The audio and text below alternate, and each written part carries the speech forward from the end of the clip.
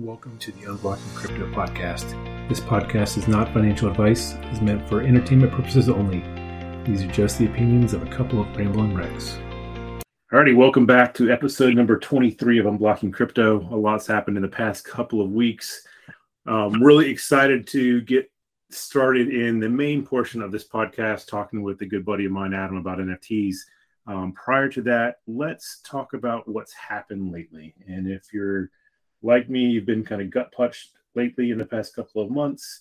Voyager, one of the main exchanges out there, just filed for Chapter 11. They were also partnered with Mark Cuban and the Mavericks for a 5-year deal, and it's frozen or lost millions of dollars of crypto for a lot of people. Celsius is another one that has frozen all their withdrawals. BlockFi was struggling with getting any sort of cash raising, so they've now been acquired by FTX, and everything seems to be a mess. The latest news now is Sri Lanka, the country, has declared bankruptcy. So even with all this stuff going on, it still looks like Bitcoin is another alternative to the fiat system, and probably worth at least having something in there in case the entire country goes up in flames. On some more interesting news, some more positive news, Eric Schmidt, the ex-CEO of Google, has now joined Chainlink as an advisor, as he sees Chainlink as kind of one of the vehicles that helps push them into the future like Google did in the early 2000s. MakerDAO has made a proposal and accepted one to actually make a loan of up to $100 million to a 151-year-old bank, which has a possibility of even going further down to a larger amount, up to $1 billion in the next year. And this comes on top of them voting to buy about $500 million in short-term U.S. Treasury bonds and interest-bearing corporate bonds. So a lot of interesting things there. And then from the NFT space, which is what we're about to talk about, Reddit has started selling avatars on Polygon. And if you look at the NFT space in the music industry, the top 10 music NFTs have generated over 1,000 ETH in the primary and secondary markets here lately. So at least there are some people that are still doing very well in crypto. So that was a quick rundown. Now let's jump into an intro to NFTs. And I've asked Adam Wirt to join me in this conversation. And Adam actually helped me co-author the Unblocking Crypto book. And he is now a moderator in some NFT communities out there. So since he has gone way down the rabbit hole, farther than I have in NFTs, I was hoping we could chat a little bit about what NFTs are and help others understand why they're going to be popular. So welcome, Adam. Hey, what's going on, Jason? How you doing?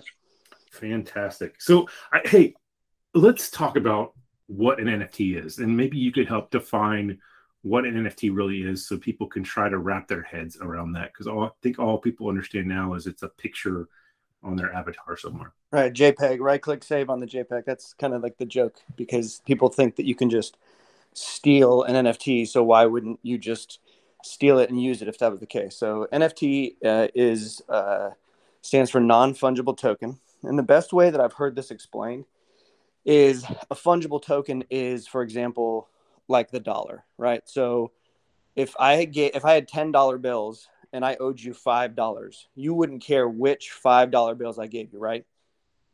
Correct. Yeah, just give me any of the five. I don't care. They're all the same.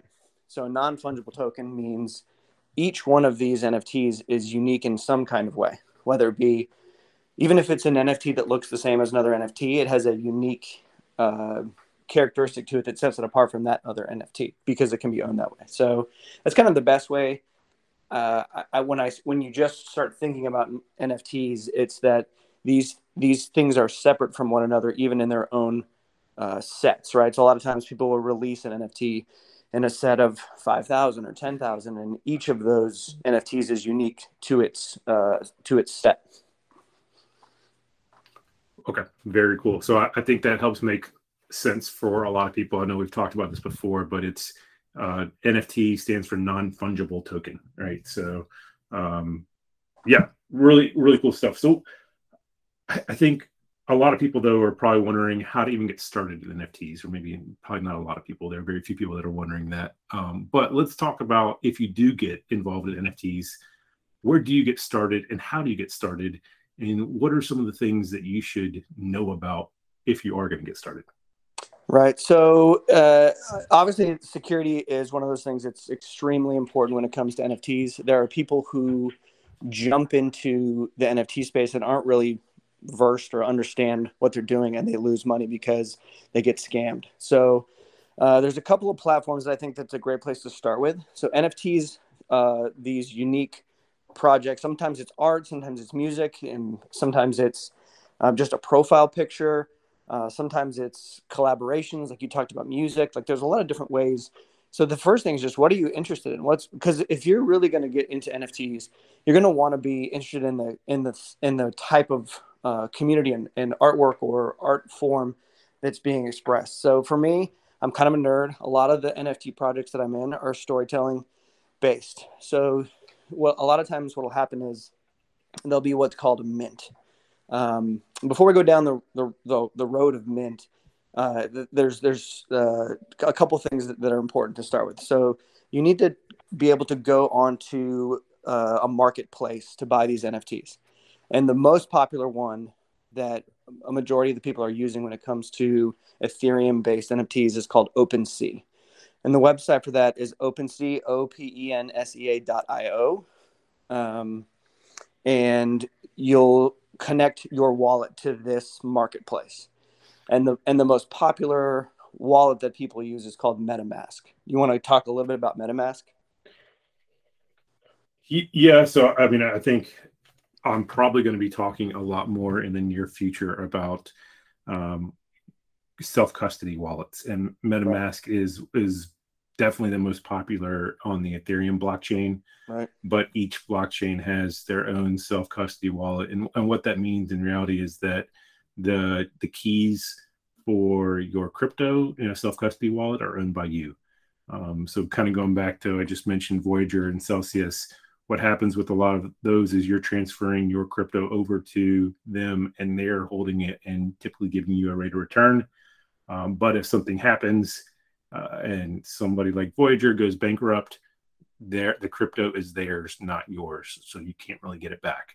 So there's a huge importance for everyone to understand how to self-custody your own crypto. And yeah, if it's Ethereum, you probably want to do MetaMask. If it's a different blockchain, then there's going to be a handful of different options for each blockchain. But the benefit of all that is you own it. The problem with all that is if something goes wrong, there's not usually a support crew to call or somebody to call and fix it. It's something that you are going to make a mistake on and probably lose it. So you have to make sure you know what you're doing at the same time. So definitely, if you do go down that path, start small, make a mistake with a small amount before you start transferring everything over there. Yeah, and there's a popular acronym in the NFT space, well, in the crypto space too, that you may have even discussed on here. It's DYOR. It's do your own research. So people always say that anytime they talk about a project. It's kind of like these disclaimers, shouting, because there are a lot of scammers out there. And so, but I don't think that should stop people from getting into potentially investing in NFTs, but also just getting involved in communities that are really moving the Web3 space. So I'll keep going here.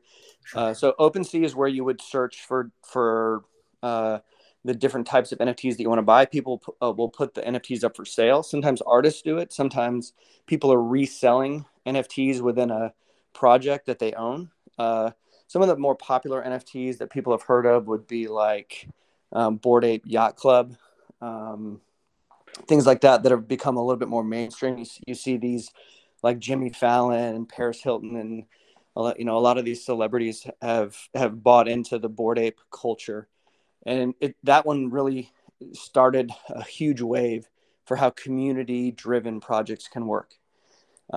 So basically, they have a unique set of artwork that they sell on OpenSea, and communities can get around and communicate and talk about the different NFT projects. And a lot of times that can drive the price, just the popularity of somebody like Fallon or Paris Hilton, buys one. Justin Bieber buys one, it becomes, media. It's, in pop culture. So, so sorry, I'm kind of rambling on about that. But so once you have your MetaMask wallet set up, you'll go to a marketplace like OpenSea and you'll connect your wallet.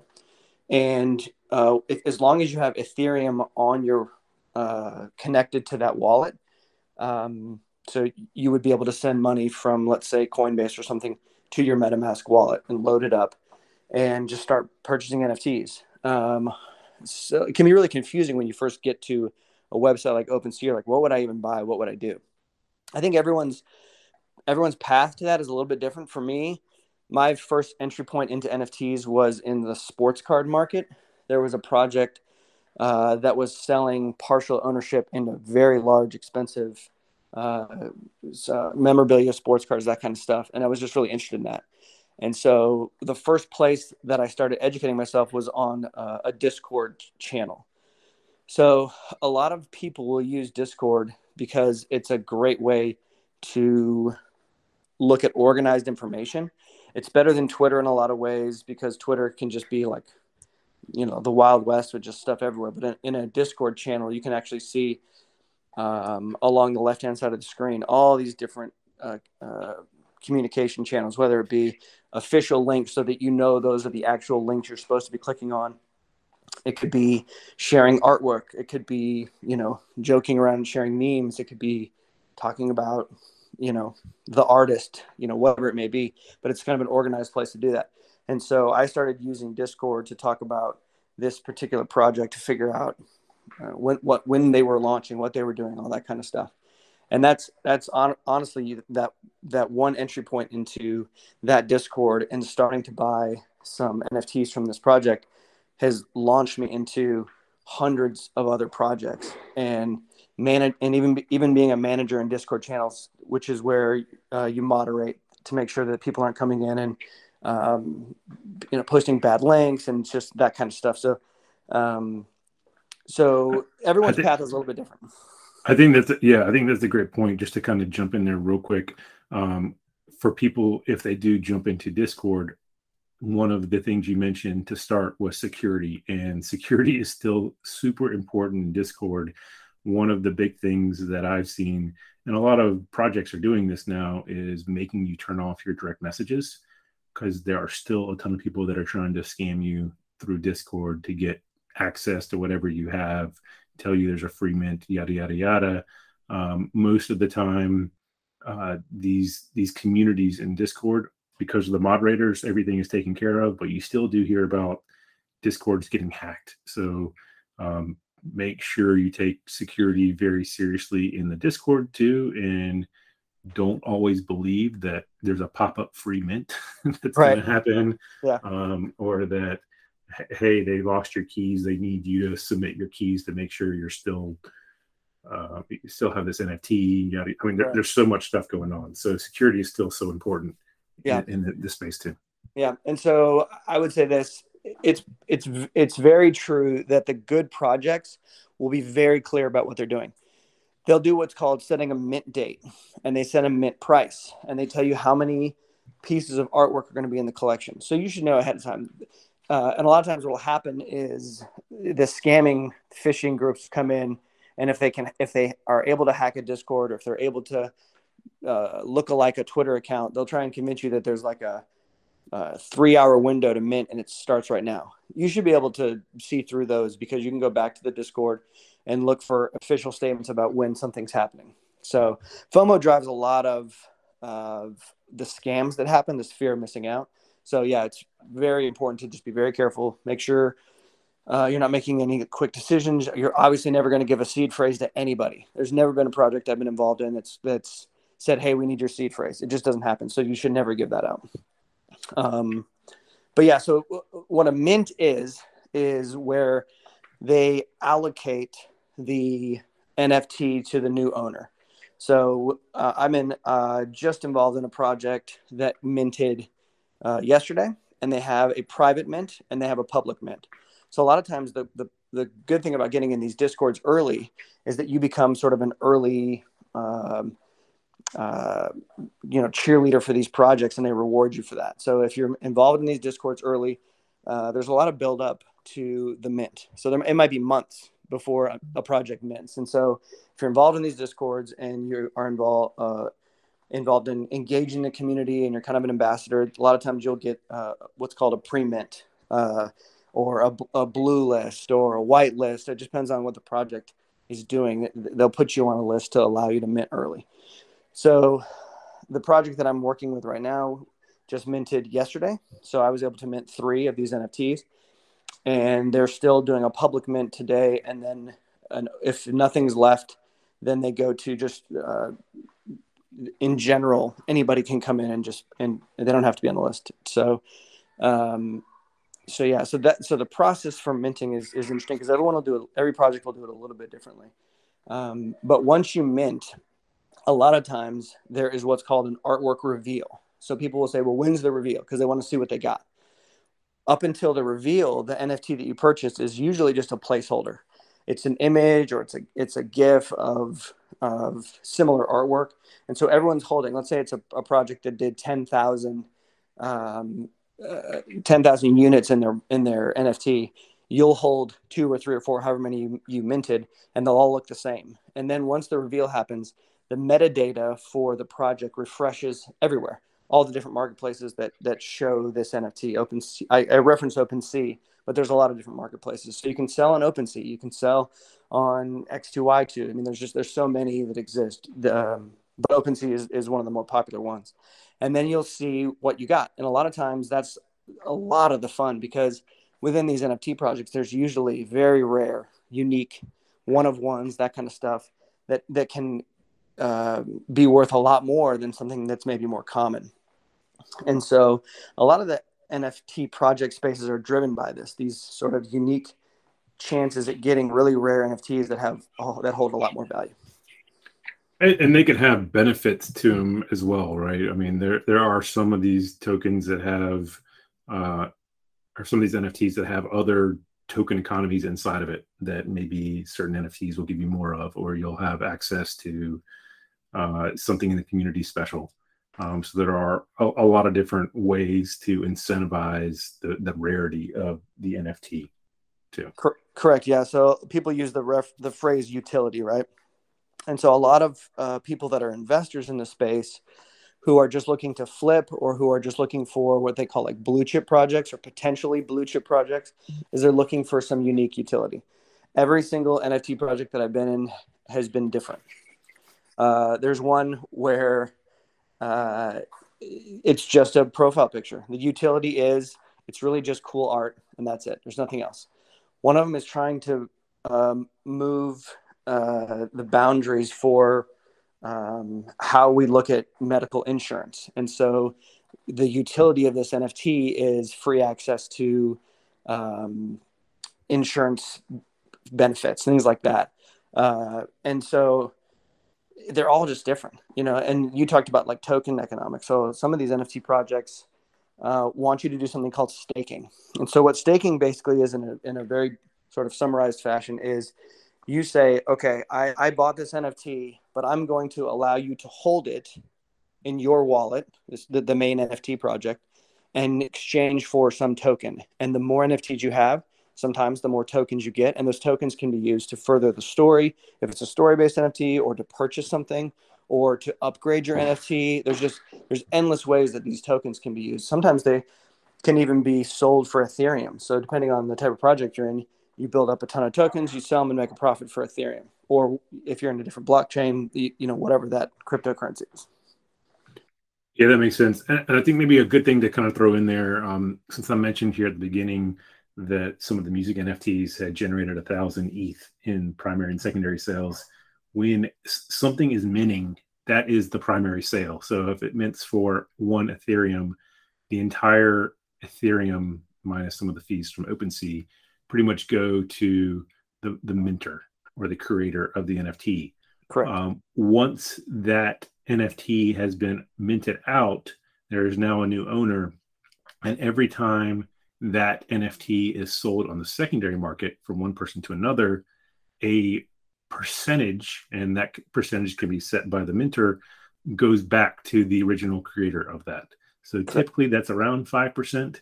So if these NFTs are changing hands multiple times in a day, or even faster than that sometimes, every time it's sold, 5% goes back to the creator. So what you're starting to see too, is a lot of free mints on some of these existing, or some of these new NFTs, especially for some of these new creators. And that every time those free NFTs are then sold to someone else, the original creator is getting a percentage of that and still being able to fund whatever their development was. Yeah, and it's a great way to look at it for people who are like, well, how are people benefiting from this? Like, what's the model? And so the model is actually interesting, because if we're just talking about unique artwork, if you go back into the history of time, if let's say Picasso sold a painting he was commissioned to do a painting, and it sold for $300,000 or whatever like that to him, he would take that money and that's it.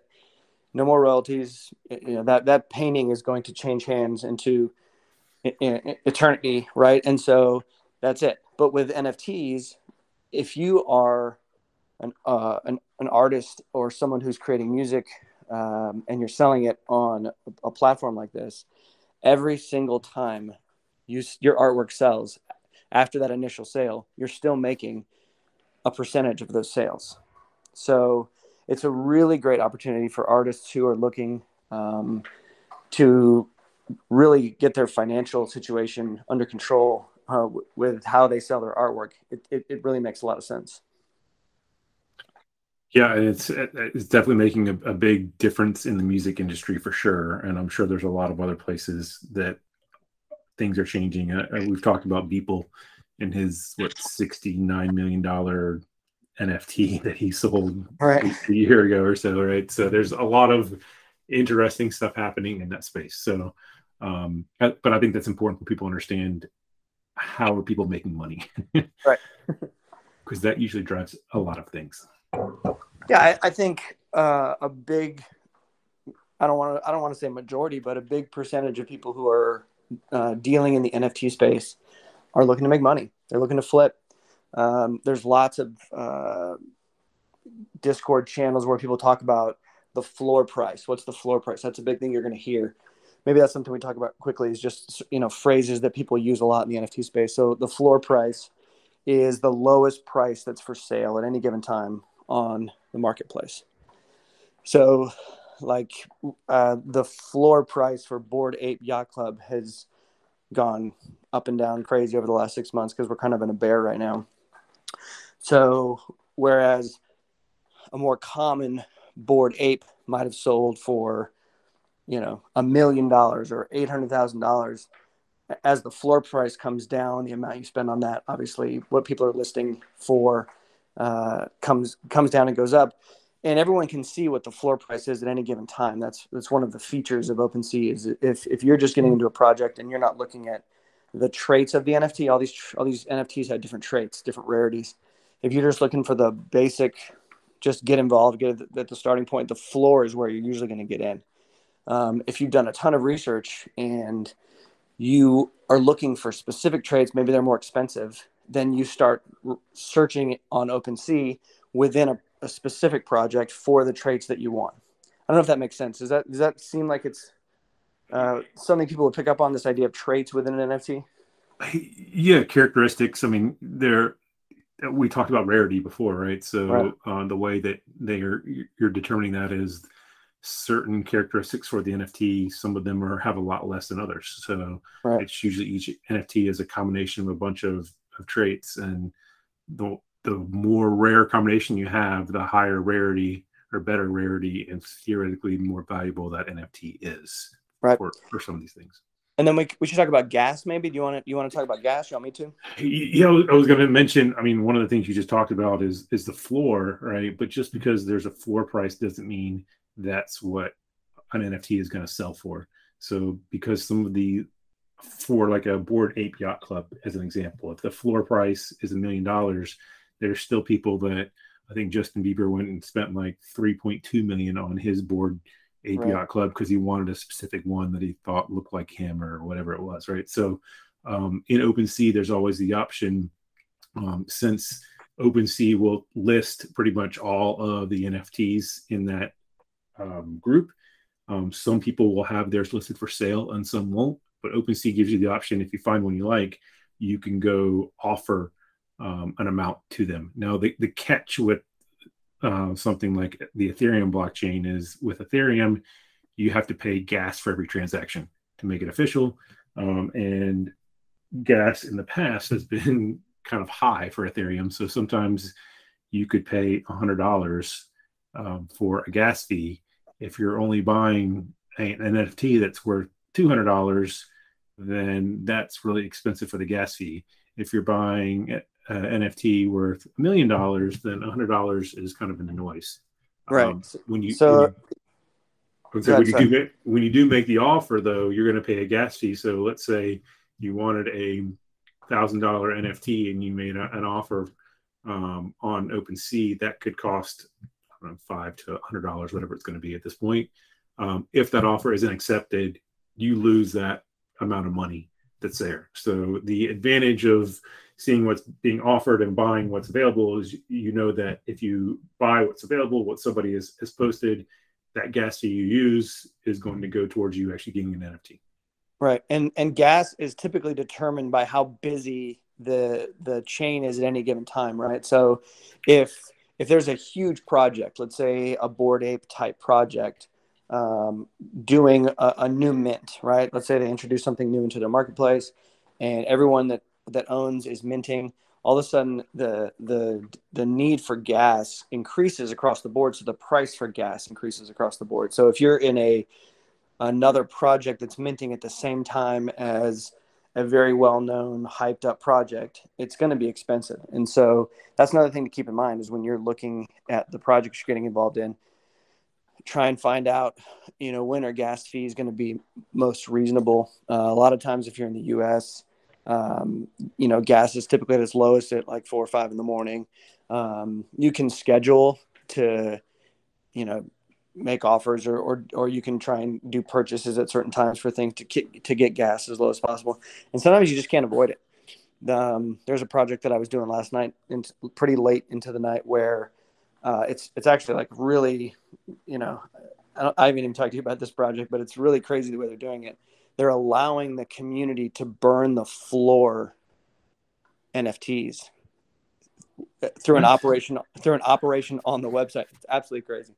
And so there's all this hype. People are going crazy, and the network was just crazy. And so people were just using gas to burn floor NFTs in exchange for a new NFT that the person who listed at the floor got a new NFT in exchange for the one that got burned, and the person that burned that person's NFT got something in exchange. It's just wild. So sometimes there's just a window, maybe 2 hours. You have to deal with it. You just have to pay the gas, and that's part of the process, the cost of doing business, if you know what I'm saying. Yeah, and I mean, we're talking about Ethereum, and the gas is very expensive on Ethereum just because the number of transactions per second that Ethereum can handle right now is pretty low compared to a few other chains. With places like Solana and maybe even Cardano, the gas fees are a lot less than Ethereum. The problem with all of that, though, is 90% of the NFT business is on Ethereum right now. So while the other ones are growing and there are things happening, they just don't have the same level of liquidity in the NFT market, which you could argue there's not much liquidity in any crypto market right now. But it's still up and coming, and it's not to say that there won't be another chain or solution in the future that'll make it cheaper. Like Polygon, I mentioned earlier, is a layer 2 chain for Ethereum. So that takes a lot of the gas fees out of the transactions, and it can be used on pretty much the Ethereum network. Right. Cool.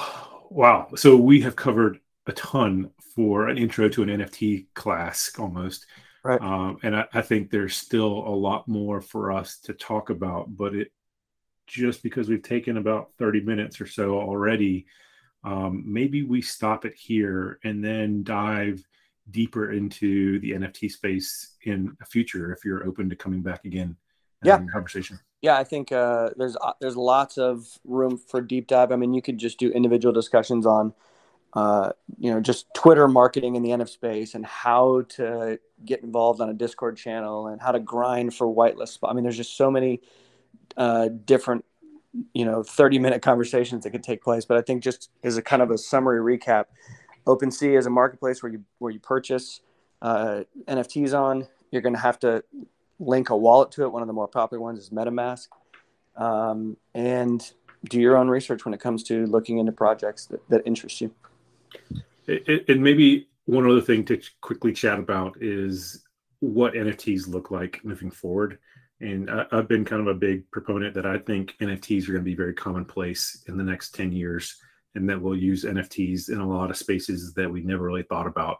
So the true profile picture stuff is almost more, to me, a testing ground to prove out how NFTs work. 100%. But don't be surprised if you own one sort of NFT or another in the near future for something that you're doing today. Yeah, I think Gary Vaynerchuk talks about this. I'm sure a lot of people listening to this will know who Gary Vaynerchuk is, but he's kind of a social influencer. And he said, he kind of was talking to a group of people, and he was saying how, back when cars came out, right? All the people with horses are like, no one's gonna drive a car. Now no one uses a horse. Back when websites and the internet was established, it's like, what is this fad? What is an email address? No one's going to do that. No one's going to go to a website. Now everyone does it. So NFTs, in my opinion, are the exact same thing. Right now, people are like, no one's going to use an NFT. What is that? We're just repeating history over again. And I think you're right. I think everyone is going to use NFTs in the future. You said if it's not a profile picture, it might be your banking app, or it might be how you buy a refrigerator. Like, who knows? Like, it's just, we haven't even invented it yet. Yeah, exactly. Well, Adam, thank you so much for joining. Yeah. It's always a pleasure to chat about crypto and NFTs with you, and looking forward to having a future conversation to dive into further details. Absolutely. Thanks, Jason. Thanks for journeying down the crypto rabbit hole with us. If you're interested in learning more about crypto, please join our private Facebook group, Unblocking Crypto. It's a small community discussing new ideas and just asking questions to learn more. Hope to interact with you there.